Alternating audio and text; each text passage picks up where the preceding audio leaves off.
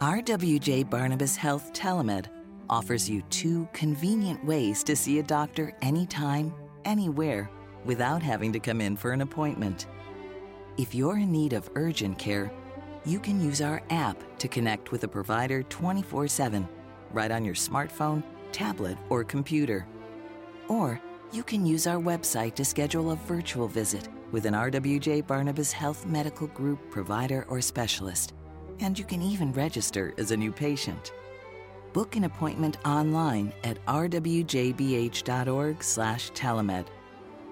Your safety has always been our top priority, and we've taken every precaution. So don't delay your care any longer. Get started today at rwjbh.org/telemed. RWJ Barnabas Health.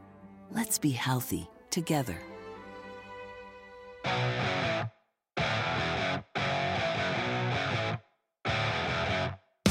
Hello again, everyone. I'm Matt Loughlin, alongside my good friend and broadcast partner, Chico Resch, and it is our pleasure to welcome you to this very special edition of Speak of the Devils.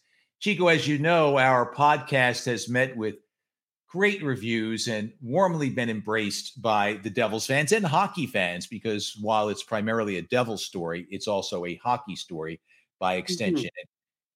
Today, we've got one that is going to resonate not only in the living rooms and bedrooms in Morris County and Essex County and Bergen County, but in California and in Texas and in Illinois, because we've got the all-time best American-born hockey announcer, Doc Emrick, with us today. It's going to be a lot of fun. It is going to be a lot of fun. And for people who don't know Doc or don't know about him, don't be offended if Philadelphia Flyers or the Anaheim Ducks, that isn't his favorite team, because he doesn't say it. He's very diplomatic, as you know, Maddie. But we all know the Devils have a special, special spot in Doc's heart. People don't realize he was here at the very beginning. Then he left, and now he's come back.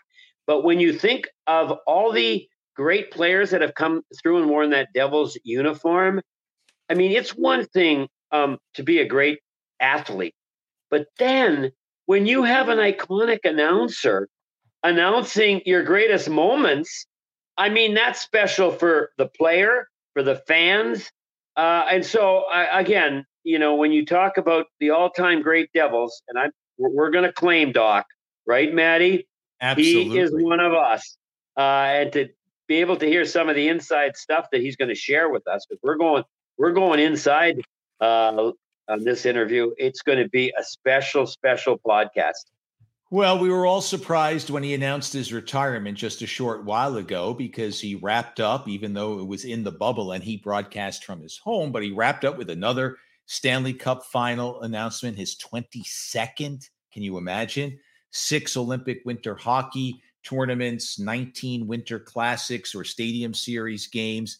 And he sounded as good as ever. So I was surprised when he retired, but he also at the same time put out a book. And so there are a lot of stories to talk about as well. We would have had him on for that. And that book is published by Triumph Books. It's called Off Mike: How a Kid from Basketball Crazy Indiana Became America's NHL Voice. It's Doc's autobiography written by Kevin Allen, who for many, many years wrote for USA Today.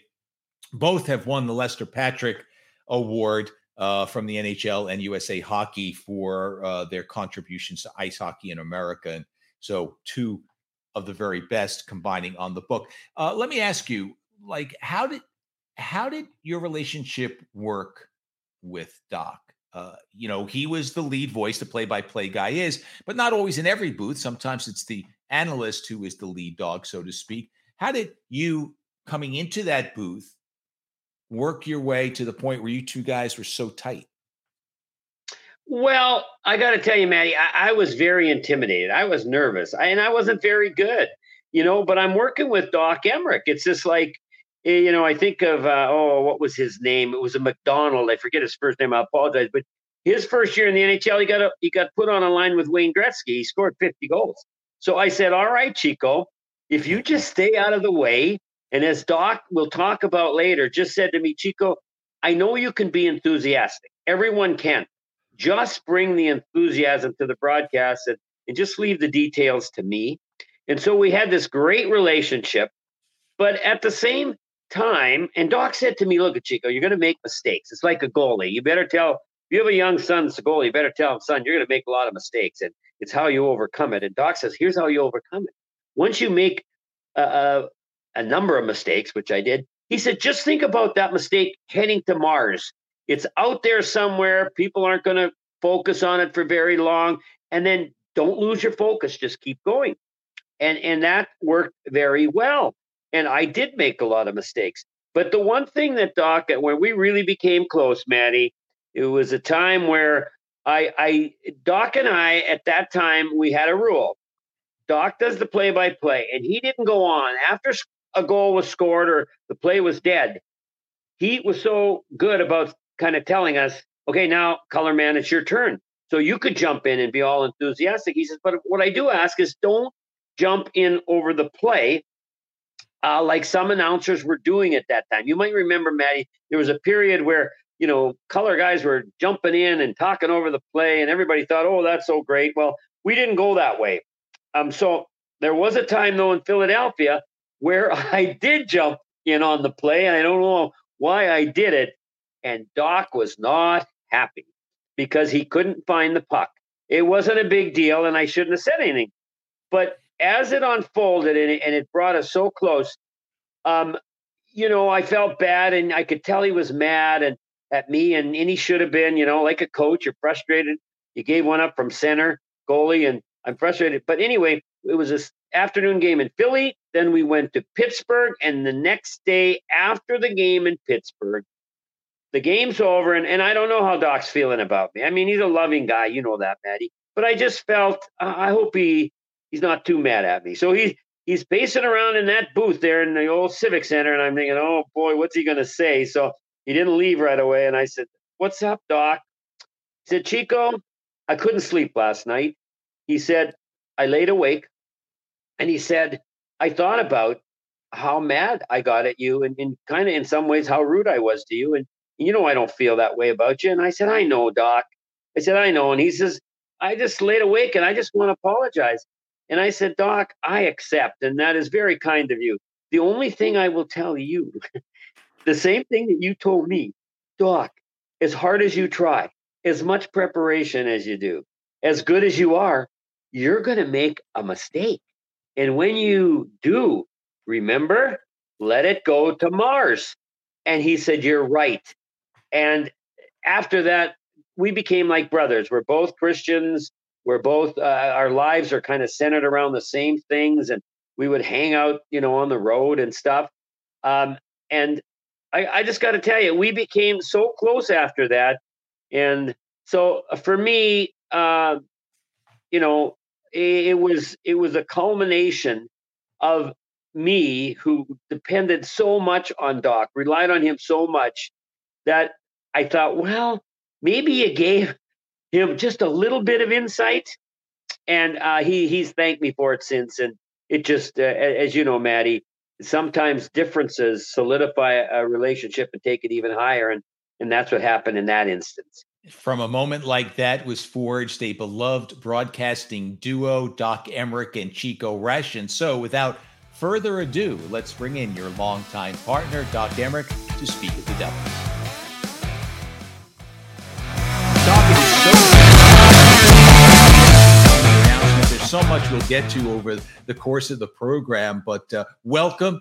And it is indeed a pleasure for us to spend some time with you. Thank you so much. It's wonderful to be invited and to have a chance to respin some yarns, and hopefully people watching will hear something new during the next hour. But given the number of times that Chico and I told the Pete Sikora chinchilla story, which I reminded Pete about that a week ago. I heard from Pete after I announced a retirement, and Pete got in touch with me, and we reminisced about the chinchilla story that you told one Thanksgiving Eve, Chico. Hopefully there'll be some news stories tonight in all of this. And as was my tradition during the playoffs, I have some minor league jerseys behind me here. This one was sent to me by a player named Steve Carlson, who is better known as Steve Hansen. He and his two Slapshot brothers signed the back of it. But the Chiefs, of course, Anita McCambridge is the answer to the question, who owned the Chiefs? I always liked this one. This is the Chicago Wolves. And what I like, it looks fierce, doesn't it? And the thing I like the best about it is the green eyes in the middle of that wolf. Yeah. It looks fierce, doesn't it? Does. That's a beauty. There is the first one that I ever earned money with, the Port Huron Flags, $160 a week. And this is the one that we're going to live with for the next 50 minutes. Ta-da! Oh, Doc. Oh. That is a Matt and the Maven, Matt Locklear, Stan Fischler t-shirt that would be awarded to the question of the night. And when the email question came in, we kind of decided, well, maybe this will be it. Well, anyway, when the email question of the night was determined, that winner, Duck would come down. We had Lucky Duck and Chuck the Duck, and the winner would get a T-shirt. It's fantastic. But here's something funny, Doc. Unbeknownst that you were going to do that, I brought mine with me. Very good. I have two. Yeah. I have two autographed T-shirts from my days with the Devils. One autographed by you and Stan. And you see, you autographed it actually to Joyce because she was a fan of the show, and Joyce did too. To Joyce with love, Stan Fischler, quote, and in parentheses, and it's no joke because, of course, as you know, Stan always told jokes. And the other one was, strangely enough, and the Devils were not a team that did this very much, but in the spring of '95, actually the summer. Because of the popularity of the Crash line of Peluso, Holik, and McKay, they came out with a Crash line T-shirt. And I got the autographs of all three guys, and I have prized that. I don't collect much. I don't say, I save a lot, but none of it's valuable. But I do have the autographs of Mike Peluso and Bobby Holik and Randy McKay. On a Crash Line T-shirt that came out in '95. And I think they sold quite a few of them at the Meadowlands, especially during the series with Detroit. So that's what I have. But that's up there staring at everybody during the rest of the time that we might have. Quick story here about this T-shirt. So 2 summers ago, Stan invites me to come to a bar in New York, Carragher's. It's a great. Oh, Lord, you didn't go. Oh, I did, because there was a table hockey championship being held there, and Stan had a bunch of friends that were involved in it. They were also shooting it as a documentary, which, by the way, has been entered into a couple of the film festivals that are around these days. At any rate, so he tells me, hey, could you come out and support the event? So I said, sure. And I dug out one of these shirts. I had, emphasis on the word had, 2 remaining. Oh, so take one with me. I go to the event. Stan then informs me that he told the person running the event that Arda Ocal, who was working for MSG at the time, and myself would stay the whole time, and we would announce the final. So nice idea. Yeah, well, 1 hour visit and support turned out to an 8-hour visit and support. At any rate, so I said, well, Stan, hey, while we're here, remember these days? Because he had a bunch of people with him. And Stan said, thanks for the gift, Matty. And he took it, and he has it. So I am down to, this is the last one. I can't fit into it, but I've got one. Anyway, enough about that. Hey, Crash Line, did that just come to you, by the way? Yeah. It just seemed like the way they played. I did hear from Bobby last week, and he was out in Wyoming, where he often is. And when you haven't seen someone for a long time or haven't thought about them, you just think that their kids are the same age and the same size and everything that they always were. Hannah, who was such an equestrian young lady, is in medical school. Gee, does time ever pass? So good for her. Doc, you didn't seem to. Here's what people wonder if I'm watching. I mean, some of the things that you'd come up with, I'd think, wow, did he just throw that off the top of his head, or was it sort of something he had thought about for a while? And I was thinking of the crash line that you made so famous. There was that line as well as any other lines or tags that you put on something or someone that you kind of felt good about that really caught on. No, I don't think so. I loved our group being together because things would just sort of happen and we'd spin off one another. I don't know who came up. I know Stan came up with Chuck the Duck, but then it evolved because he gave it away. Remember, he gave Chuck the Duck away. So we had to come up with another one. And this Chuck the Duck was employed by Larry Gaines and traveled with us, got stolen by the producer of the Rangers once, and then got recovered. And he would wind up on some kind of a water ski down in Sunrise, Florida, in the Everglades. And I was worried about him getting eaten by an alligator outside the arena where the Panthers played. He wound up on the bridge there in Vancouver. You would see him in the strangest places. And one of the great gifts given to me by you guys when I left the broadcast for the Devils is Chuck the Duck. And Chuck is over here. I'll show him to you before. He still has the same cigar, but they nicely enclosed him in heavy plastic. But I thought that was a brilliant idea. I thought Chico Eats was also a terrific idea because it was a new arena in downtown Newark, and people needed to be acquainted with all of the various places there were to eat. And who better to sell food than Chico? And he started to get an entourage that would follow him around to these various spots and be a part of it. And if he dug into some ice cream and took a bite of it, he really sold it by how much he enjoyed it. And then the T-shirts came out with the checklist on the back.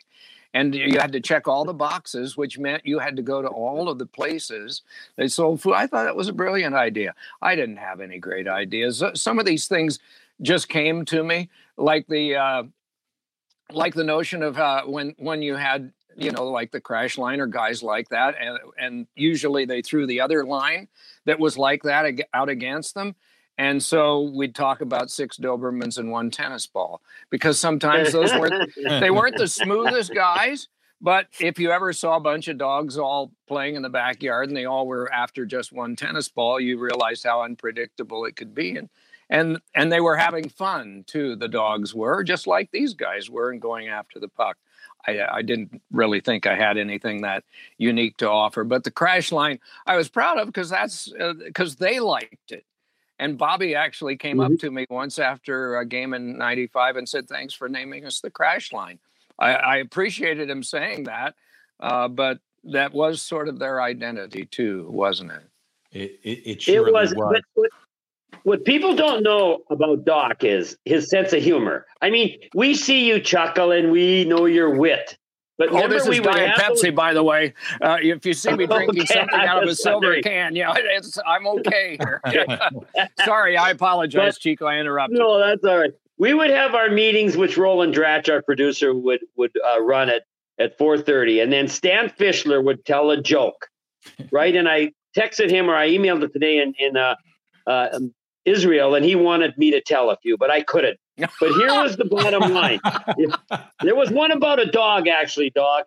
He said there was a sign. He says, "Tell Doc this one." There was a sign on the lawn that said "dog for sale." He said to the owner, "I'd like to meet your dog." He goes to the backyard, and the dog, he's a talking dog.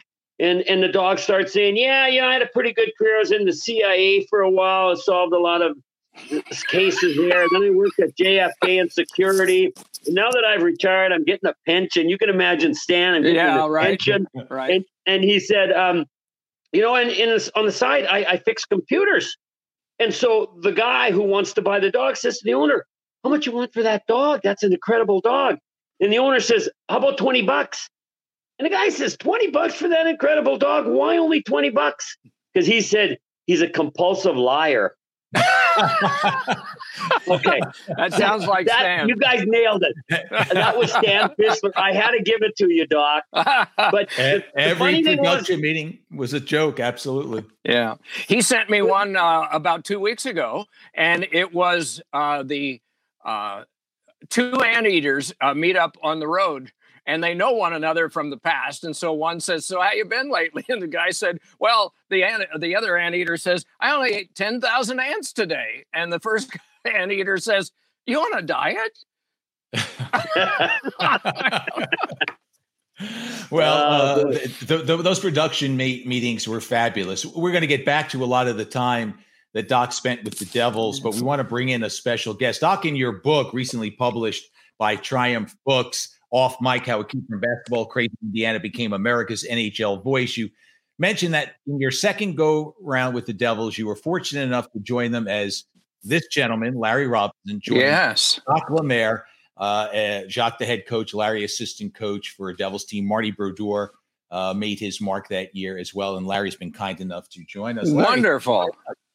Thank you very much. Good to see you. Hi, good to see you. My goodness, what a treat this is. And just coming out of my shoulder, going up the corner of the wall, do you recognize that stick? I was just looking at it and I go, that looks like one of my old sticks. It is. My wife Joyce got that stick for me in one of those memorabilia shops. Yeah. For my birthday. It was a Larry Robinson autograph stick. And once when I was doing a game in Detroit and the Devils were coming in here, I took it down to make sure he authenticated, made sure that it was one of his. He said, "Yeah, that's one of mine, and that's my signature on it." So I know that she didn't get ripped off. That's a Larry Robinson's stick. And it's about the only place you'll find any of my stuff is in the shop. And it's wood too, right? And it's wood. You can't. Yeah. I actually, you know what? When I sold my house in Florida, I was living in Walden Lake, and I sold my house, and we're moving all the stuff and everything out. We had a moving company, and I look up into my attic. There, you don't really have attics or places to store anything in Florida because everything is on one level. Yeah, you don't have a basement or anything. And lo and behold, I got 6 of those sticks sitting up there. I tell you what, it was probably the best gift I've ever gotten. I didn't even know they were up there. So, it was good. Hey, well, Doc, now what? Hey, Larry, are you going to start riding now? No. My wife rides. Larry and I always talk about horses. We have 6, and my wife rides. The horse that I ride, Larry, is the one that they used to see outside of Kmart that you'd feed quarters. Yeah, the hard part was standing in line behind 5-year-olds. It was sort of self-conscious. But no, I'm not going to ride. But I told her what you said about some horses liking beer, and she has discovered that is true. That horses sometimes actually find beer as a medicine. I'll bet you two guys didn't know that. Larry Robinson taught me that. Yeah. That's interesting. I got to teach you one thing, Doc. That's what. I never realized I had something in common with a horse. Now I do. We both like beer. We actually. Hey, Doc, I'm going to put you on the spot. Larry played for the great Montreal Canadiens, and I know one of your idols growing up was Danny Gallivan. And guys, and Larry, I don't know if you've ever heard Doc can do a pretty good imitation of Danny Gallivan. I don't know. I know I'm putting you on the spot. And remember he called Larry something? Could you give us a little touch of Danny Gallivan, Doc? I will. And then Larry was going to say something that I wanted to hear what he had to say right out. This was one that occurred in, I think, in the late 70s. Now Robinson threw center to Napier, who will marry Pat Hughes' sister in June. And on that matrimonial note, Canadians arrive at the North Stars line. All you did was pass the puck, but Danny had a way of making it work. You were about to say something, Larry. I'm sorry. Go ahead. I was just going to say, when Chico brought up Danny Gallivan, I had the opportunity to go with Red Story and Danny Gallivan on a speaking tour down through the Maritimes. Wow. And we were down there, I think, for 3.5 days. And it was 3.5 days of non-sleep.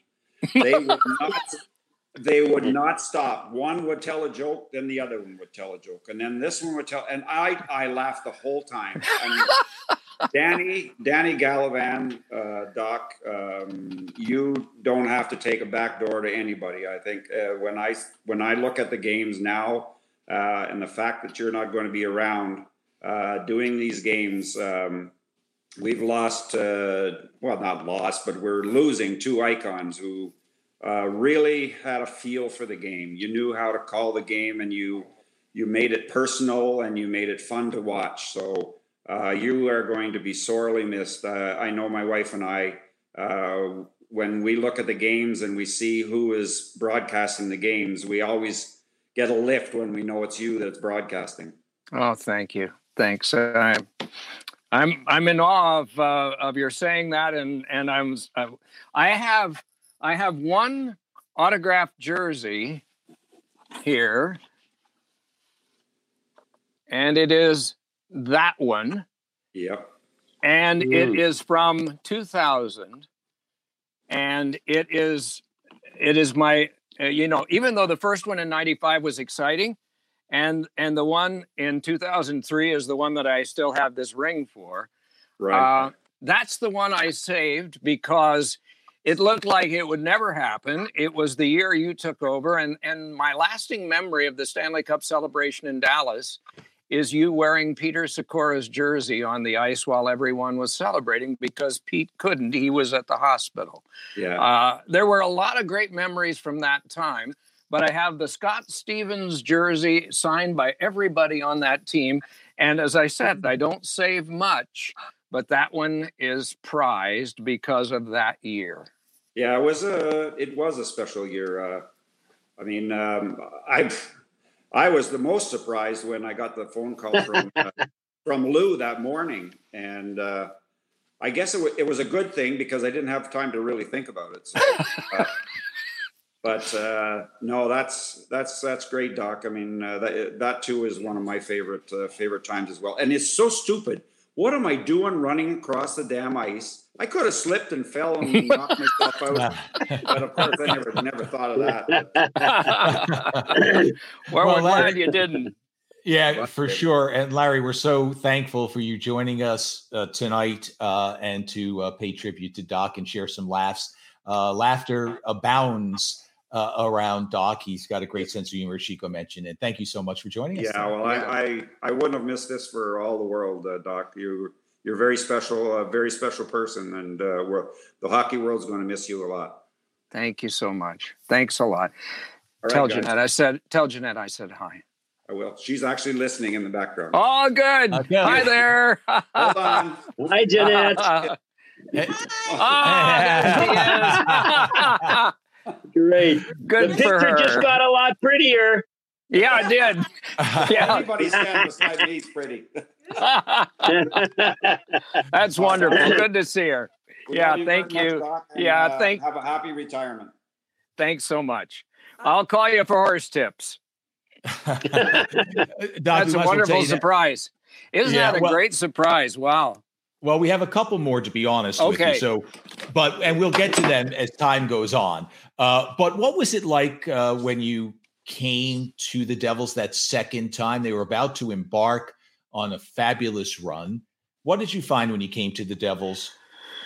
The second time. Yeah, the second. Yeah. Well, I arrived in 93, the same time that Jacques Lemaire became coach and Larry was assistant. And Ken Danico said the third day of training camp up at South Mountain, he said, I have learned more about playing defense in 3 days than I learned in all the previous years of my life. And then there was this kid out of the Utica Devils who would have been sent to Albany that year if he hadn't made it, who had the tail going down the front of his mask because he didn't want to presume he was going to be the Devils goaltender, Marty Brodeur. And they won the first 7 games out of the blocks. And I had been in Philly for the previous 5 years, and they missed the playoffs 4 out of 5 years. So I wasn't used to this kind of winning. And he and Chris Terreri shared the load a lot that first year. And then it became pretty much his net the rest of the way. I was asked the other day, I was on with Eli Zaret and Bob Page and Denny McLean in Detroit. And we were talking about starting a franchise out new, and Chico, you'll be very proud of me. Starting a franchise out new, and I said, and you could only pick one player to start with. I said, well, the goaltender plays 60 minutes. A really good defenseman might play as much as 25, and a really good forward might play 20, 21, 22, depending on power plays. The goalie's got to be out there all the time. And so I had 18 years in a row in New Jersey watching Marty Brodeur. So he'd be the guy I'd pick. And they said, no, not or how or any of those. No, I said I would have to have a goaltender, just like Denny. A baseball team would have to have at least one pitcher to start the rotation who could win a game. I think you won 30 or 31 one year. And that's what you need. I mean, I always liked high-scoring games, but I always liked games that were 1-0 too. Doc, when you came to the Devils, you had other options.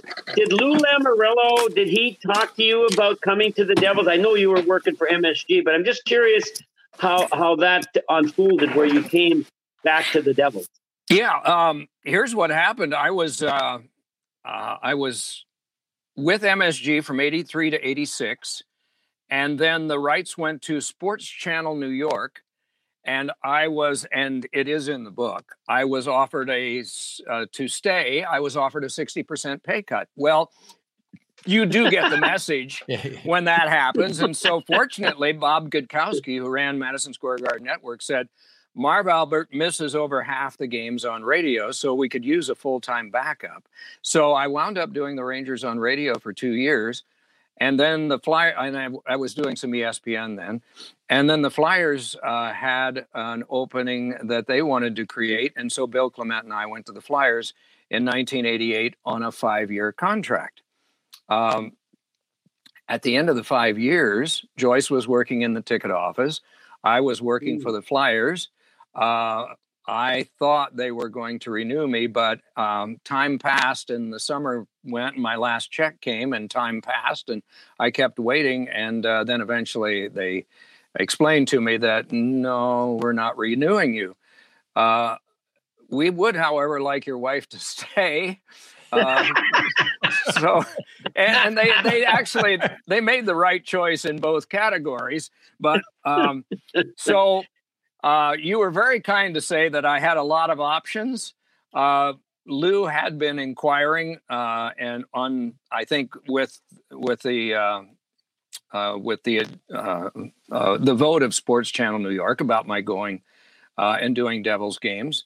And as soon as it became clear that I was no longer the Flyers announcer, very quickly that happened. So that became my first option. And if I had any others, I didn't know about them. And I was very happy to come on board with Sports Channel and Jerry Passaro and those folks out there. And at just the right time when they were going to not only get better, but get great. And it was just luck. Well, luck is the residue of design. And as one of your heroes, if you will, in the broadcasting world used to say, Paul Harvey, now you know the rest of the story. That was a very good question, Chico. Yes, indeed. You mentioned Kenny Daneyko shortly into Larry Robinson, Jacques Lemaire's reign, said how he had improved in such a short period of time more than he had previously. Well, Dano actually is with us. Oh, my goodness. About that. There he is. Hi, guys. Hi, Doc. How are you? I'm doing fine. How are you doing? And congratulations again. I know we shared text, but what a wonderful career. Devils fans were spoiled for so many years of listening to you. So Kenny gets, in a game against Vancouver, Russ Courtnall cross-checks him in the mouth and knocks out 3 teeth down into his mouth guard. Now they're knocked out, but they're buried in his mouth guard. So the next day, he spends the whole day in the dental chair. And of course, being, first of all, a hockey player, second of all, rugged, third of all, Canadian, because you wouldn't be Canadian if you didn't try to come back after being out for a day and losing all those teeth. And it was still in the mouth guard that he showed me after the game. It's a matinee game 2 days later on a Saturday afternoon. And there's a 2-on-1 break, and Kenny is the guy carrying the puck, and he passed off. I would have loved if he would have scored after having root canals and being in the dental chair the whole day on Friday, scoring in a matinee game on Saturday. But he passed off. So that's how it was. Doc, I believe, and tell me if this is wrong, Chico, that you ended up with that mouth guard with the teeth in it and donating it to charity. I don't know if that's true, but I believe you would ask me for that mouth guard with my teeth severed in it.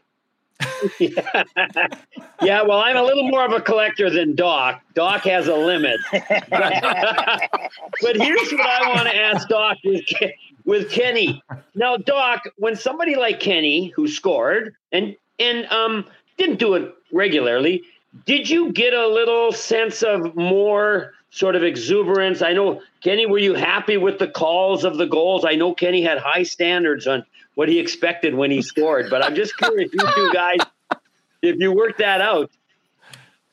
I was more shocked than anything when I scored, and I know it got the bench going, especially in 2000 when I scored the Stanley Cup, my only Stanley Cup Finals playoff goal. And I know Doc wasn't doing that game, I believe, but having said that, I'm sure Doc was just as shocked as I think Doc was just as shocked as I was when he was doing our game if I scored. I liken myself to an offensive lineman where we don't score a lot of touchdowns, but you do your part. But like I said, I mean, it's just an honor to be with Doc because, listen, being in the broadcast industry now, watching so many games, NBC Sports and all the games Doc has done through his illustrious career, I mean, just the calls time and time again, those moments where you need a special pick-me-up, he always brought it to the fans. That's very kind of you to say. Here's a question I have for you, because I never asked you this. So now it's this one. It's 2003. It's Game 7, and it's 3-0, and it's the last minute, and Pat Burns says to you, or does he just tap you on the shoulder to finish the game and protect the shutout? Did he say anything to you? He said go. I did get tapped on the shoulder, and obviously he knew what it meant to me and knew it possibly could be my last game. But if you recall, guys, I fell in the corner. I dropped my stick, dropped my glove.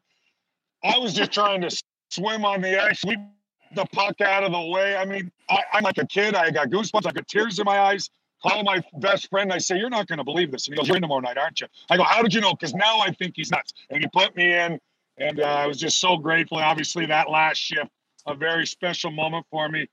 But I looked like I was still in squirts that last shift. I was so nervous, even though we had the 3-0. Even though we had the 3-0 lead, it was the excitement of winning a Stanley Cup, knowing I'm going to retire.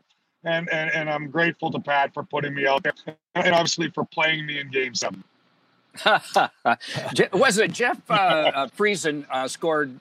He scored 1 or 2 goals in that game, didn't he? I'm trying to remember. The game winner. Remember, I mean, obviously that's what makes our sport great, and all those great calls you made with players that are the unsung heroes. That's what I love, Doc, and I know you appreciated that so much as well. Mike Rupp, just gets in the lineup. He wasn't playing much in the playoffs. All he does is score the game winner in Game 7. How about that for a moment? Yeah. That's. I was able to find a copy of the score sheet because I didn't know if he had one. Players don't collect a lot of statistical things on themselves, and Mike didn't have the score sheet from the 7th game. Well, I did, and it was very easy to make a copy of it. I think I made a copy for myself and then just gave him the one that I had because it was a pretty clean copy. And so it's got his name there. And I think he was one of the 3 stars in the game, as a matter of fact, because he had the winning goal. But I'll never forget, too, you weren't there because you were in the dressing room with the rest of the guys after the game's over. So we have several interviews, and you were one of those. But now, in to talk with Matt Loughlin comes Jeff Friesen. Matt, you'll remember this. So I'm sitting there waiting for my turn to go on, and he comes in and he sits down on the stool, and Matt and he talk about the game and the goal. And in his hand is a bottle of champagne with the cork still in it, and it hasn't been opened or anything. And he walks in carrying this. And he sits down and he puts the bottle of champagne on top of the table, and then he does the interview. And then the interview's over, and the floor director says, clear, and there's a silence. And then Jeff turns to Matt and says, so what do I do now? And Matt says, well, why don't you start by opening the bottle? Keep it simple. Hey.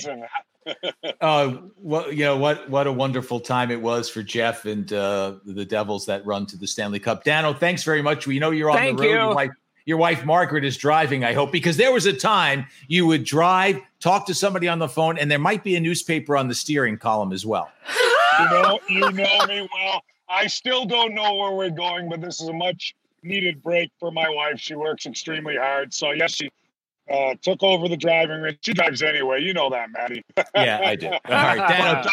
Again, Doc, real pleasure to be on with you. God bless. Enjoy retirement with your family, your dogs. And boy, it's just such great memories. Thinking of all the great calls you made, and certainly for our Devils teams. Thank you so much. Thanks a lot. Thanks very much. Dano did not score very many goals, but they were noteworthy. When the guy who's paid to stop the puck from going into the net scores a goal, it's even more so. And Doc, you had a chance to do just that. Odor controlling. The net is empty. He throws it down and in. He scored a goal. Martin Brodeur. Every Devils fan knows that. And the man who jumped very high and was excited as could be was against the team he grew up cheering for, and for whom his dad was a longtime photographer. Marty Brodeur joins us. Marty, good to see you. What do you think about when you see that highlight? Oh, I love it. I wish I could have done more of that. Hey, Doc, how are you? I'm good. I just want to stop by and say hi and congratulate you on your an amazing career. You know, obviously, thank you. A lot to our fans, but to us, the players, also the way that you conducted yourself throughout my career, obviously, and even past that, always put a smile to our face when you left the Devils. But you came and made a couple of games with NBC or NBC Sports. I know we weren't a lot on those channel, but it was fun to see you. Yeah, thank you. Thanks so much. Yeah, they were thrilling times, and I'm sure that goal meant a little more in that it was scored against the Habs. You used to go into Bell Center and just humiliate everybody that paid the price of admission to see the Habs play. Some of your most outstanding efforts of all time were in Bell Center, and I don't know if it was just a little extra you got there or whether maybe I was expecting the extra and I always seemed to get it. But those were magnificent times for me, and I thank you for it because I got to ride the coattails of some wonderful players, including yourself, for 18 years. And I will tell you one thing that I will never forget, and it's just perhaps it's a tribute to your parents and perhaps it's an equal tribute to yourself. So they give me the car and a few other things out on the ice, and my family's there. And then they have the anthem, and you're about to go to the goal crease and play a game. And I can't imagine what's on your mind. And before you do, you skate over and you say hello to my stepmom, who is in her 90s at that point. And she, you should know, is still living today, still answers the door, still, though uses a walker, is living independently, and she still remembers 30 in red.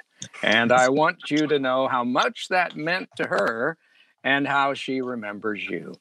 And it was just a small thing, I'm sure, to you, but it was a big thing to all of us. Well, that's awesome. But again, I think going through all these celebration, the game of hockey is still a game to me. So whenever I had a chance to congratulate someone on the ice for their achievement, I never pass that on. Obviously, I grew up in sport. Obviously my dad was a photographer, so I know how to deal with people that are around the game. And, I saw different athletes dealing with my dad a certain way, and I made a promise to them that I would never be one of those guys. So I always go up, above and beyond when I could.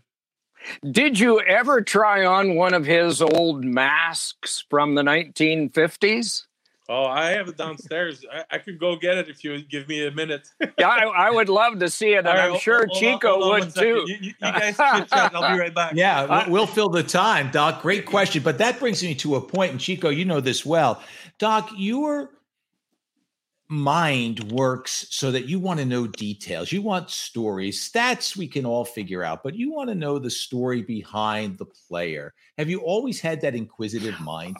No, I'm probably not, but it was being drummed into us at the first Olympics that I worked in '92 by CBS that stories were something that could be remembered long after stats. And so they would give us a 3-ring binder full of stories about every player from every team. And the binder got even bigger when women's hockey began in 1998 in Nagano. And so it was not lost on me that this was something that people would remember, like Pete Sikora's chinchilla, long after they would remember whether a guy scored 50 goals in 1 year or not. So that's why it was always fun. And it was also the drawback of this past summer in August. Oh, look at that. Wow. Now, so that's the mask that my dad played with. Oh, my. Now, did he play some, Marty, with no mask at all?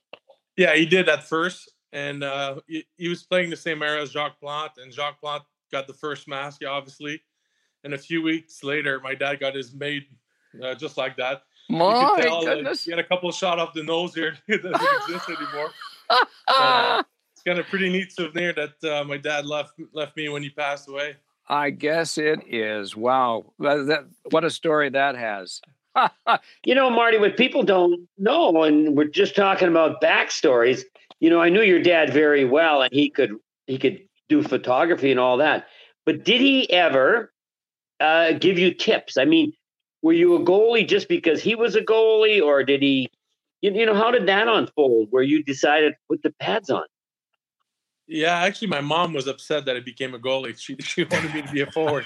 But my dad secretly didn't say a word, but he was pushing me pretty hard of being a goalie. But I think the advice was it's funny how he told me. He says, you know what? Make sure you're nice to your teammates all the time. Like if you got to take him out to dinner, make sure you take care of it. Do everything you can, because you don't want to start playing against 10 other players on the ice. So at least your players, they need to love you if they want to sacrifice themselves for you. So that's probably one of the best advice that I got. I know my teammates played really, really hard. And you guys, I know you just had Dano on the phone here, and you know he was one of them also. Yeah, he sure was. Yeah, it was just magical that I got to be around 18 years while you were there, and 18 years while there were a lot of wonderful players. And I wound up with 3 rings for it, and I didn't even work for the team. Chico and I wound up working for another company, but we got to watch a lot and we got to enjoy a lot. And you were a part of so much of it. It's just so exciting to have you and Larry Robinson and Ken Daneyko a part of this hour. And I won't forget this. I thank you. That's my pleasure. Once again, enjoy retirement. You deserve it. It's a lot of fun. I've been retired for a few years and I'm enjoying it. So you're still working, young man. Yeah, a different kind of work, I realize. Let me give you one bit of advice. If you announce your retirement, don't come out with a book the next day. You don't get a chance to breathe for a long time. Thank you. Thank you, Marty. So thank you very much for joining us. We do have a few minutes left, and Doc, we know it's been a busy time. You've been so gracious to give us more time to spend with you. So, Chico, I know you've been patiently waiting behind a couple of Hall of Famers, but now it's your time. I know you've had some things you wanted to discuss over the last 10 minutes or so. Well, you know, first and foremost, most people know Doc. They know his public persona and all about him. But as you know too, Maddie, and I do, behind the man who spends so much time, any man involved in a sport like Doc has, he's unique. But I got to tell you, it's too bad that the fans couldn't meet Joyce. because if Joyce and Doc are side by side, she's stealing the show.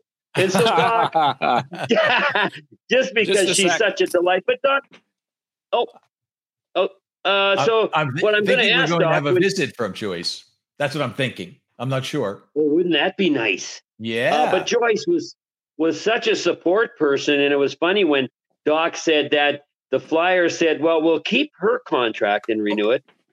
But there she is. We get the photograph. I thought maybe we'd get the live appearance, but Joyce is such a wonderful woman, no question. Now, that picture was taken at during the 2010 Olympics at that bridge in Vancouver, where he had his picture. There he is, the man himself, Chuck the Duck. Yeah, but Doc, just tell us a little bit. You met Joyce in hockey, and then, of course, you were gone so much, and she had to do her own thing. But I know she gave you great support and comfort, and so just give us a little insight into that wonderful woman you've been married to for so long. Yeah, 42 years. We met the second year I was in professional hockey, which was in 1974 at a church function in Port Huron in Michigan, near where we live today. And we dated for 3 years, and then I got a chance to go to a league of higher classification and a team that didn't look like it was going to fold every year, which Port Huron did. She had maintained all along that she knew that my ambition was to be in hockey the rest of my life in the NHL, and her thought was to always remain here because her family was here and she liked it here. So when I went to Maine, after about 3 or 4 months, I placed a phone call and said, what do you think about coming out here and looking it over and maybe us making a life together? Because, you didn't live together. I mean, you just didn't do that, especially back then. And she said, no, I just don't think so. This has always been my way. And then of all things, the Maine Mariners' first preseason game is against the St. Louis Blues B team in Port Huron, Michigan. So of all things, I'm back here. And so I got tickets for her and a couple of her girlfriends. And then we got a chance to visit for a few minutes after the game before we got on the bus and agreed to at least phone call again. And then eventually she decided, well, I'll come out and see what Portland is like anyway. And so at Christmas time, she came out to see it for a couple of days. And then on Easter, we got engaged. We realized, I guess, both of us that we probably couldn't get along as well without each other as we thought we could. And then she bit the bullet, left home, and we were in Portland for 3 years, in Philadelphia area for 10, Hershey, Pennsylvania, because we like small towns, and commuted to Philadelphia, where she worked in the ticket office dealing with all the Flyers fans that had problems at the window. And then I wound up working for them, and then eventually, as you know, with the Devils. But when I wound up doing network telecasts, they didn't care where I lived. And so in 1996, we moved back to about 10 miles from Port Huron at a time when both my family and hers parents were getting older and needed a little more attention. But I was figuring up, we've been married 42 years, and she has probably been on her own for probably 5,000 nights. And once in a while, there's been a time that I've been here by myself with the dogs, and I'm thinking, how on earth has she done this? It certainly is commitment, and it's certainly love, and it's understanding, because she saw enough hockey in the 10 years in Philadelphia. When she worked for the Flyers, she didn't need to see another game the rest of her life. But she's just a wonderful human being. So I got lucky. I just got lucky. And that's all I can say. She's the love of my life. And I thought I was going to lose her when I went to Maine. But after a few months, she agreed to make that trip. So that's it. That's the story in a nutshell. And we always joke around and say, don't we, that the nice people get married too. And she is a nice person. Yes. That is wonderful, a true love Doc. story. Yeah, just a terrific story. There's so much we could talk about because your career has been so exemplary. You know, one of the things I've always said about hockey is the waters may not be very wide, but they run awfully deep. And lo and behold, in your book, again, Off Mic, How a Kid from Baseball Crazy Indiana became America's NHL voice, written by Kevin Allen, the fabulous, now former USA Today writer, left in December of 2019. But at any rate, early on, there's a story about Moose Laulo. And I remember Chico telling stories about Moose Laulo. And I go, these waters are really deep. In almost in the first few pages, first 25 anyway, there's a Moose Laulo story. He gets into a fight with Con Madigan. And I'm like, I know Moose Laulo, but I got to know him only through the stories that you both told. It's a great story. Yeah, it is. Moose just passed away this last winter at age 95. Con Madigan I spoke with about 2 weeks ago. He's still living in Portland, Oregon. He is in his 80s now and sounds as though he could probably take a shift if you needed one. Probably to stand near the net and jab somebody with a stick to make sure they didn't mess with the goaltender. You would have liked playing with him in front of you, Chico. Yes. Doc, you know, I'm curious. The other question I have, I know you had a great special day. You, your brother Dan, and your dad Chuck, you would plan this time to go to Fort Wayne and see the Comets play. Can you just walk us through like your anticipation, you know, the day before, the day of, and when you walked in the arena, what you're thinking? That is the Comets. That's it. Woo! Yeah. Beautiful. Well, the first time, and I sometimes ask kids this and when I get to speak at journalism classes, to describe the first major important sports event they ever went to. It doesn't have to be a big game like a college game or a youth hockey game or anything that was really major in their lives. And if the class is small enough, I ask each one to do it. And when they recount the first one, maybe the second one they couldn't do this, but the first one they can, the detail that they recall is usually very good. And they invariably will remember the teams. They'll remember some players. They'll remember the feeling they had when they first saw the field or the ice. And they may remember the score. They'll usually remember who won. But almost the entire story is told with a smile on their face. And it may be 8 o'clock in the morning, and they may not be very happy about being in class at 8 o'clock in the morning, but the story is recalled with a smile on their face. And that's what all of us get to do.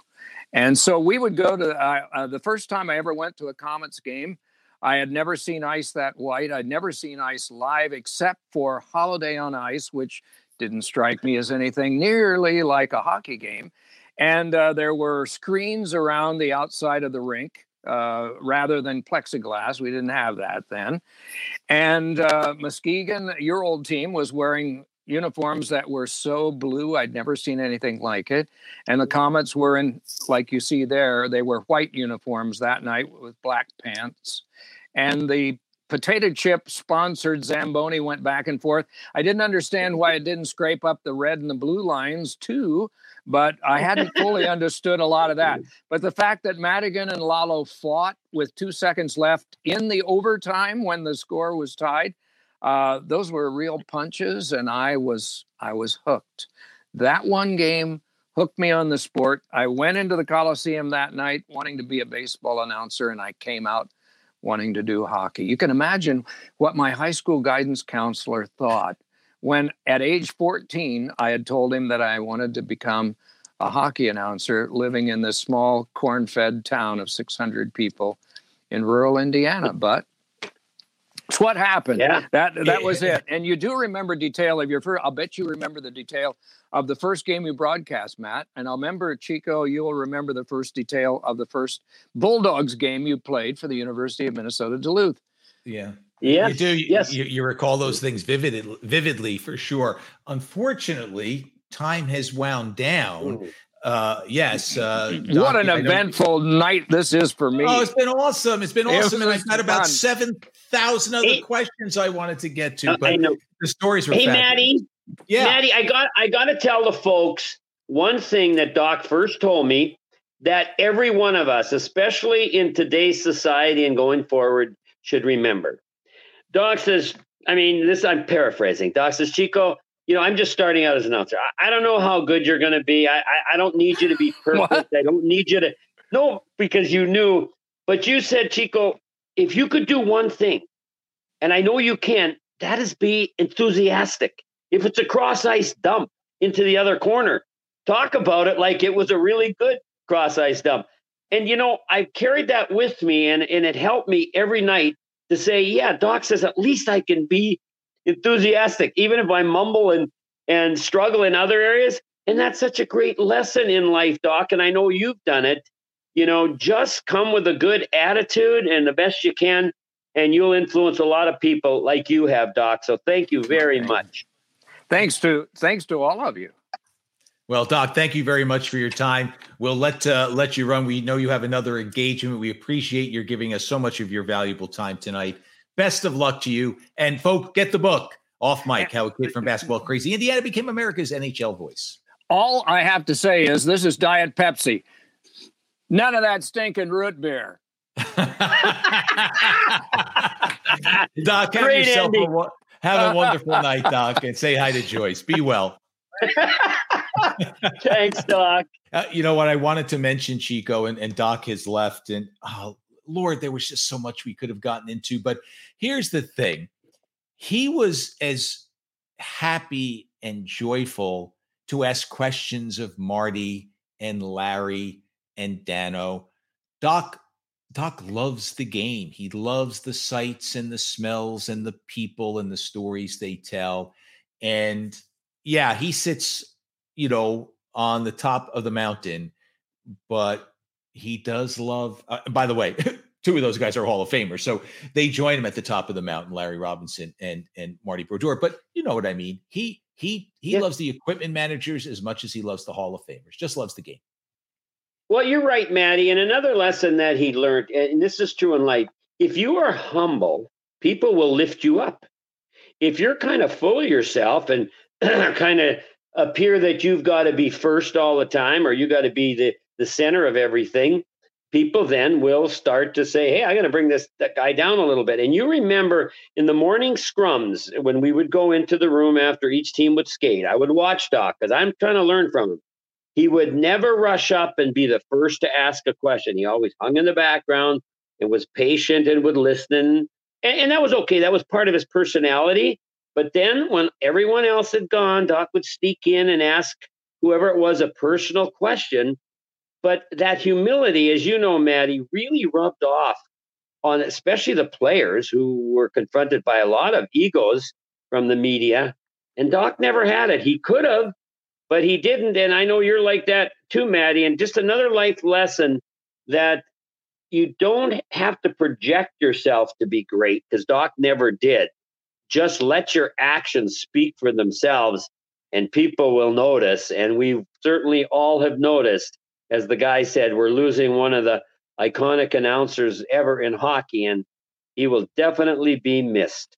There is no question about that. We wish him the very best of luck. And hopefully at some point when things do calm down, we get through the holidays, you and I can get him back for a part 2 where we can really delve into a bunch of things. That would be wonderful. I mean, from a story he tells in his book about a fight that went out into the lobby by the ticket sales booth, and the ice cream parlor owner across the street heard Doc announcing the game, came across the street to stand outside the doors and look in at these two guys fighting outside the ticket office while Doc is describing the fight going on the ice. Anyway, there's a bazillion stories about his days coming up to the Devils, and of course, a multitude of stories we could tell about, he could tell about his time with the Devils. I'm going to leave it with this because he speaks very highly of you, both publicly in the book and of course privately as well. But in the book, he says this: God put Chico in my life to help me at a time when he knew I needed it most. He with a capital H. Resh helped me find humility, to understand that I shouldn't take myself too seriously, unquote. And from that, a great relationship developed on and off the ice. Chico, the fans loved watching you two every night. The winning helped, but you made it even better. And you've developed a relationship off the ice as well. Great friends. And thank you for sharing time with us tonight as well. Well, thank you for pointing those kind words out. That means a lot coming from Doc. And working with you, Maddie, I've been very fortunate to work with humble people who really know their craft. And I'm blessed to do that now with you, and certainly with Doc for all those years. Boy, I wish we had another 50 minutes or more to speak with Doc Emrick. The stories were fabulous, and I know Devils fans everywhere enjoyed hearing him speak, and our special guests who joined us, Marty Dano and Larry Robinson. So, Catherine Bogart, we go from one broadcaster to another on this edition of Speak of the Devils. We do. And another, I guess, Hall of Famer broadcaster as well, Christine Simpson, who is very well known in Canada for her work with Sportsnet and Hockey Night in Canada specifically. She has left such a mark on the broadcast industry so far, and she's still going. She's still a huge part of broadcasting up in Canada. So it's nice to hear not only from Doc in this episode, but now from Christine. Two icons in the broadcasting business joining us on this edition of Speak of the Devils. Let's check in just a moment. Congrats on the new house, honey. What's this? Carbon monoxide detectors? Yeah, but one on every level. Because you can't see or smell carbon monoxide. And when fuel-burning appliances aren't working right, CO can build up and be deadly. Guys, I'm on it. We just want to know you're safe. At PSE&G, we're committed to your family's safety. Know how to prevent carbon monoxide poisoning. If your CO detector goes off, leave immediately. Then call 911. Protect the ones you love. Learn more at pseg.com/gas safety. Welcome in. I'm Catherine Bogart. Joining me now is a pioneer in broadcasting for Sportsnet and Hockey Night in Canada, Christine Simpson. Christine, thank you so much for being here today. Thank you for the invitation, Catherine. It's my pleasure. Christine, you have an extensive career covering the NHL, the Olympics for a variety of different stations. You were part of Sportsnet from the beginning, and you have also been in our homes for Hockey Night in Canada for the past few seasons. How did you first get started on this illustrious career that you have had? Well, it's one of those things where if I didn't grow up the middle sister between two hockey-playing brothers, I don't know that I would be sitting here talking to you right now about hockey. Yeah, I really did start with just my family growing up, being dragged around to rinks to watch both of my brothers play. I would just say that is where my love of hockey began. I mean, and I'm a Canadian girl. We all grew up around the game. But then eventually, professionally, I've gotten involved in marketing, and I was the marketing manager at the Hockey Hall of Fame here in Toronto back in the early 90s.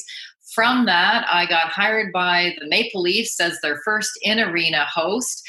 And then, honestly, I kind of fell into it when Sportsnet was launching this brand new sports network in Canada here in Toronto.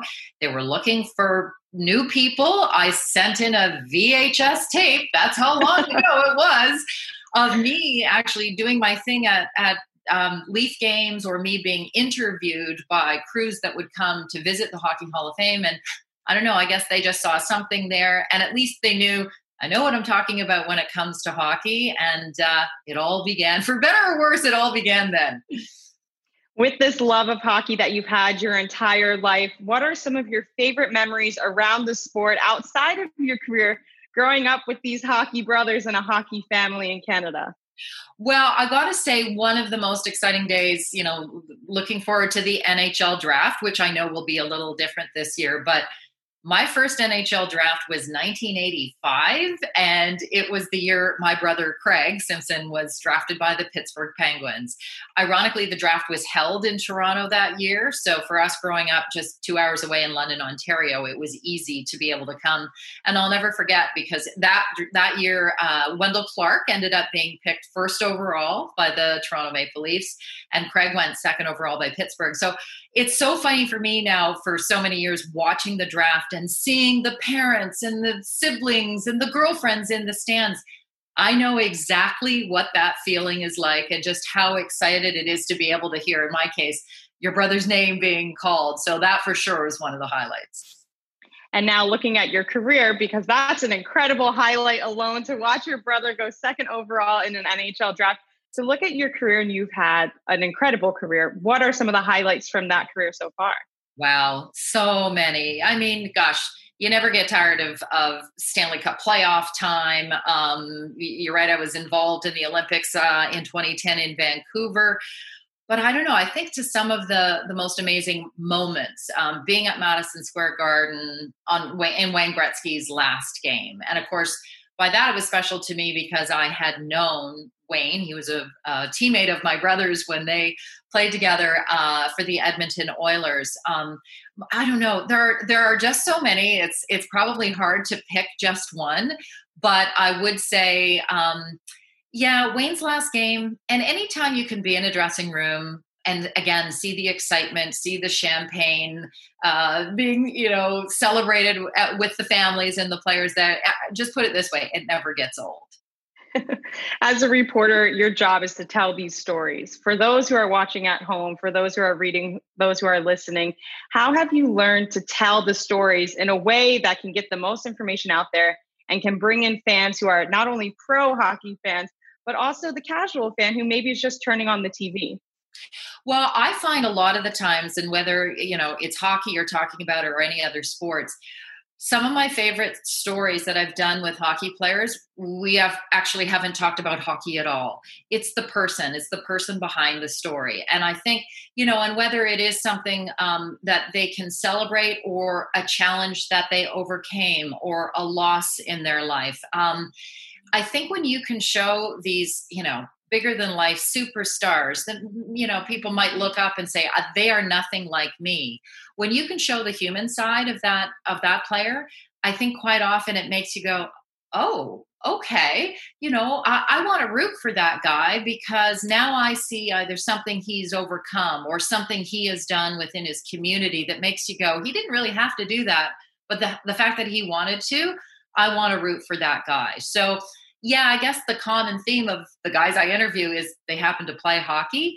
But to me, if you can introduce to a fan a player and really make them understand something about them that they wouldn't have known outside of hockey, that to me is what makes them interesting and really just shows they're human beings with their own stories. 100%. You're one of the front faces for women in hockey broadcasting throughout North America. So many people have looked up to you in their own careers or just even watching hockey. When you think of the role model role that you have as this face of Hockey Night in Canada and for Sportsnet, how do you hope to inspire other women to get involved in covering hockey as a broadcaster? Well, I think just by having done it for as long as I have, right off the bat, I know I've made a difference. I often will have, young women, if I'm doing games in any NHL cities, come up to me and say, I'm doing this. I decided I wanted to do this because as a young girl, I was watching you do it. It makes me feel old, but also makes me feel very proud because I've got to admit, there really weren't women for me to watch doing hockey broadcasts as a little girl. So even though I grew up watching Hockey Night in Canada every Saturday night with my family and obviously loved the game because of my exposure to the sport through my brothers at a young age, it never even dawned on me that could be a career path for me until well into my 20s and started thinking, oh, yeah, you know what? I love the game. I love being in front of camera. Maybe I could put the two together and make a career out of it. So there is no better joy I get than to have someone come up to me, a young woman, and say, I only felt I could do this because I saw you did it. Because no matter what walk of life you come from, I think women need those roles. They just need to see that there is a possibility, whether you're an astronaut or a member of Congress, if you can see a woman do it, a young girl can look and say, I could do that too. As we see more women getting these roles in hockey that are traditionally not roles that women have held in the past, whether it's scouting, getting into the coaching side of things, even on the path of becoming a general manager, how have you seen this development of more women getting involved in sports throughout your own career? Yeah, and I love it because you're right. It isn't just the broadcasting side of things, whether it is through scouting or, I've been able to interview some amazing women over the last few years because they have been making a difference. And again, it's the same thing. If you have the right background, if you have the skill set, the sky's the limit. I look here in Toronto, even Hayley Wickenheiser is a part of the Toronto Maple Leaf Club. From a skills and development standpoint, I mean, she's a member of the Hockey Hall of Fame. What NHL player wouldn't want to look to her and think that I can learn something from her? And you see it everywhere now in the game. And I'm always impressed by the male coaches, executives, and managers that have that kind of way of thinking and that open mind, that they're looking for the best candidate. And that if you just hire people that are exactly the same as you, you're really missing out on the diversity that is this sport and is our world. And luckily, there are a lot of male executives that are open to that, because that is what it takes. Because right now, it's still very much the men holding the position of power, but we're making headway. How can we make headway even more? You just mentioned it, but I want to dive deeper into that. How can we really see an impact in getting more women in these positions?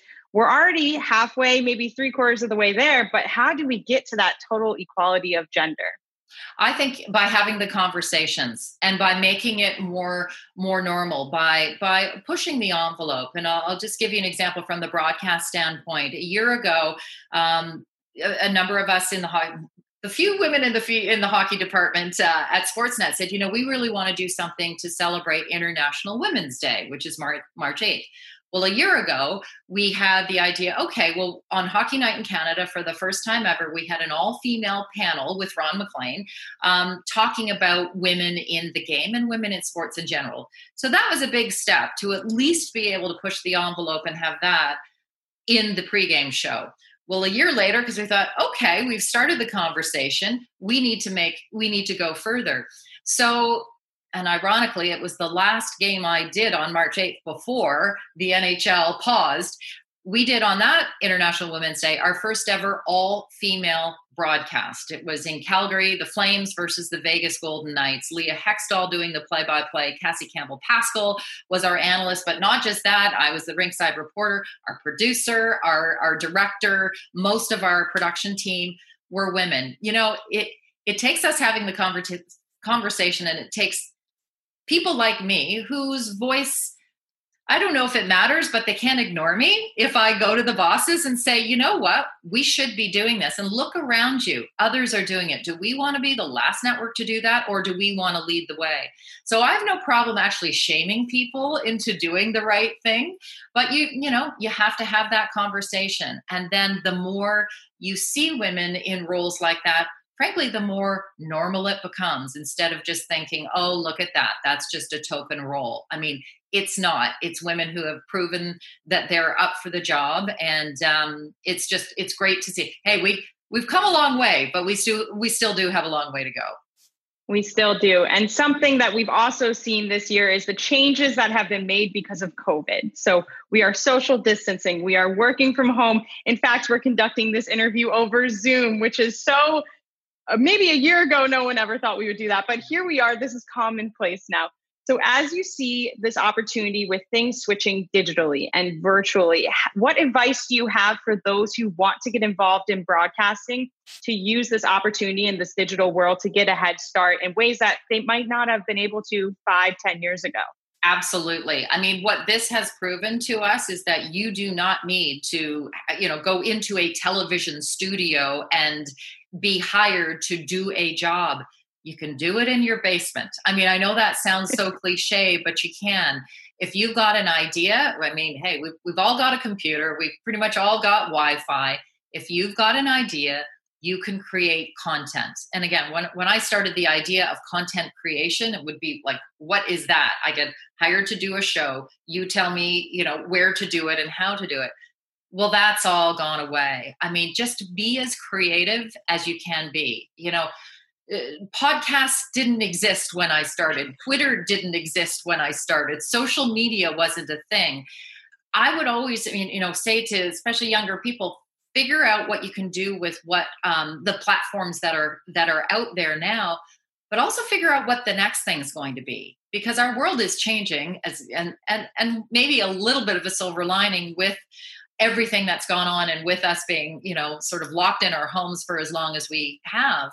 Can you imagine what it would have been like if we didn't have Zoom to either be chatting with your friends or creating content? We certainly did that with Sportsnet, as I'm sure you guys did. You just come up with ways to be interviewing players or having watch parties with classic games. There's still a way to come up with content. You do not have to wait for somebody to tell you or hire you. Create your content and basically make it so they can't ignore you. That would be the advice I give.